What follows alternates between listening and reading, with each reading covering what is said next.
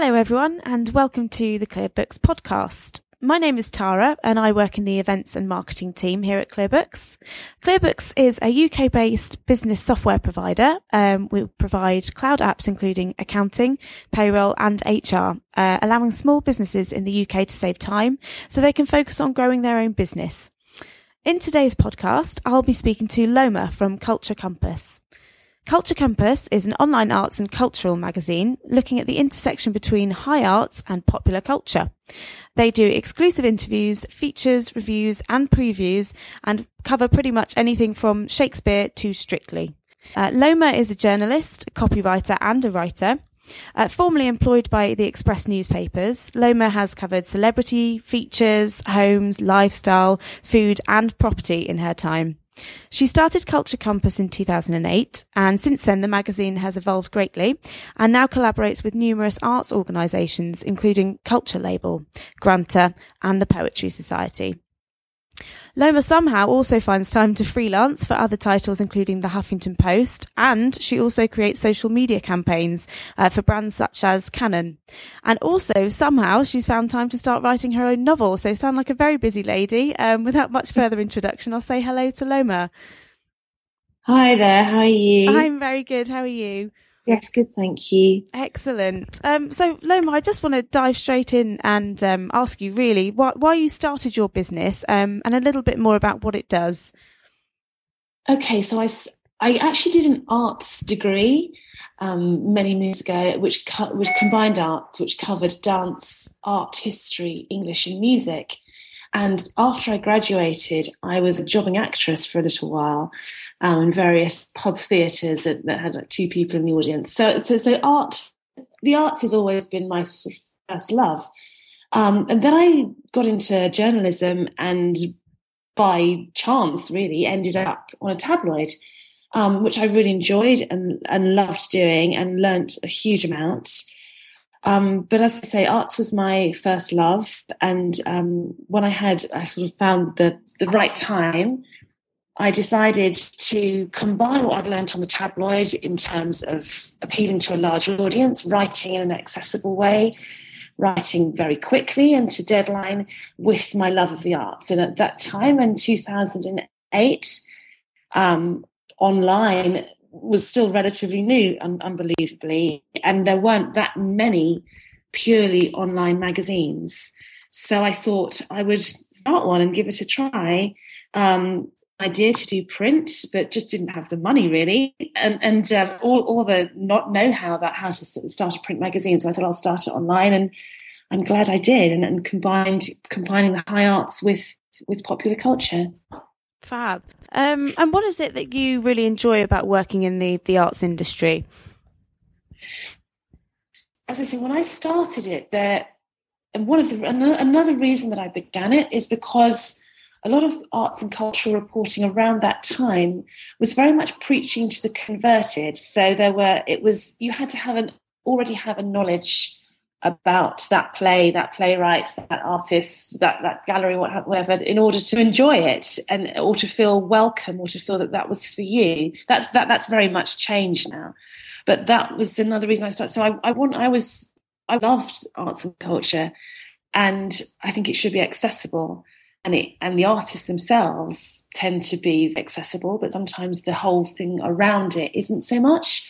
So I wanted to report on it and to sort of make it relevant, I think, and make it not easy to understand, not to dumb it down, but just to explain and to report in a way that people can grab hold of and see that they might not think it's for them, but just give it a little window into it, and maybe it is. Fab. So how would you differentiate yourself from a similar business? Well, as I said, when I began it, there weren't that many online. There were a couple of others that were in print and had a website. Since then, there's been a lot more. So, but I think the thing that, and I've had to evolve as well. So since I started, I wanted to cover everything. Typically, when you start a business, you think, all right, I'm going to do all of that. And I learned quite quickly that I couldn't do everything. So now what I try to focus on much more is the why behind things. So it's not a listings. I think that's really important to mention. I'm not trying to compete with Time Out and other listings that do that extremely well and do absolutely everything that's going on in the arts world. And that's not what I'm trying to do at all. But I tend to go on the why, so getting the larger story, and I'm very much going towards longer form pieces as well. So I've always really loved doing interviews, be it with really well-known name to someone who's up and coming. So we've had Helen Baxendale, Myleene Klass. We even had Madonna some time ago. To people that no one's ever heard of, or has just got a part in a soap and has then gone on to do a fringe play somewhere. So that's, I think, what marks it out, is that there's no name, big or small, that we don't want to find out more about if what they're doing is good. Oh, fab! Yeah, Madonna's an interesting one, I bet. Yes. We've had David Cronenberg. We had the guy from he used to be in EastEnders, James Alexandru, he's called, and he used to be Martin Fowler. That's him. Terry O'Neill, amazing photographer, iconic photographer. Stuart Semple, who's a really cool artist. To just recent graduates who I think, or the writer, the reporter thinks is doing something good, doing some good work. Fab. So very interesting people by the sounds of it. Yeah. What would you say for you was the biggest challenge when you were setting up the business in the early days? I think there were loads. I think the biggest one is trying to do all of it. So coming from a paper, and also being a real magazine fan as well. I absolutely love magazines. I wanted to do all the sections, and I think even now, I think there's probably too many sections on the site, and I am looking to streamline it even more. But I think trying to do everything and trying to do everything really well, you just end up doing none of it really. That was tricky. And also the business side was difficult because I've never started a business. It was my first one, so I was very much having to do everything, sort of trying to do really good editorial, but then equally strategy, then equally getting advertising. So yes, it was hard at first. So trying to do everything, bit of a challenge. I'm sure a lot of people can resonate with that. Yeah, exactly. And I think learning to trust other people and delegate is important. It was important, and do less in a way. Do less and do less well. Not do less well, but do the fewer things that you're doing and do them well, rather than try to do absolutely everything and just kind of skimming the surface with all of them. Yeah. So, what would a normal working day look like for you, if there is such a thing? It really does vary. It varies a lot. So I start early. I've got 2 children, so I drop them off. And that was the other thing, is that working for myself does fit my other commitments very well. So I drop them, and then I will get my emails. I start off with quite early on in the day. I get probably 100 emails plus every day, which can be a huge challenge. Actually, that's one of my biggest challenges, is ploughing through them and picking out the ones that are relevant and following them up. I might be doing an interview, so I might be doing an interview on Skype with somebody, or having to go face to face, go to an artist studio, or go to visit a rehearsal. Sometimes I do video pieces, so I'll take the videographer with me and meet the artist or interviewee in question. Or else I'll be writing up a piece from my dictaphone that I've done in the past, so writing it up, formatting it, because I publish it all on WordPress myself, getting images in, meeting PRs. That's quite a big one.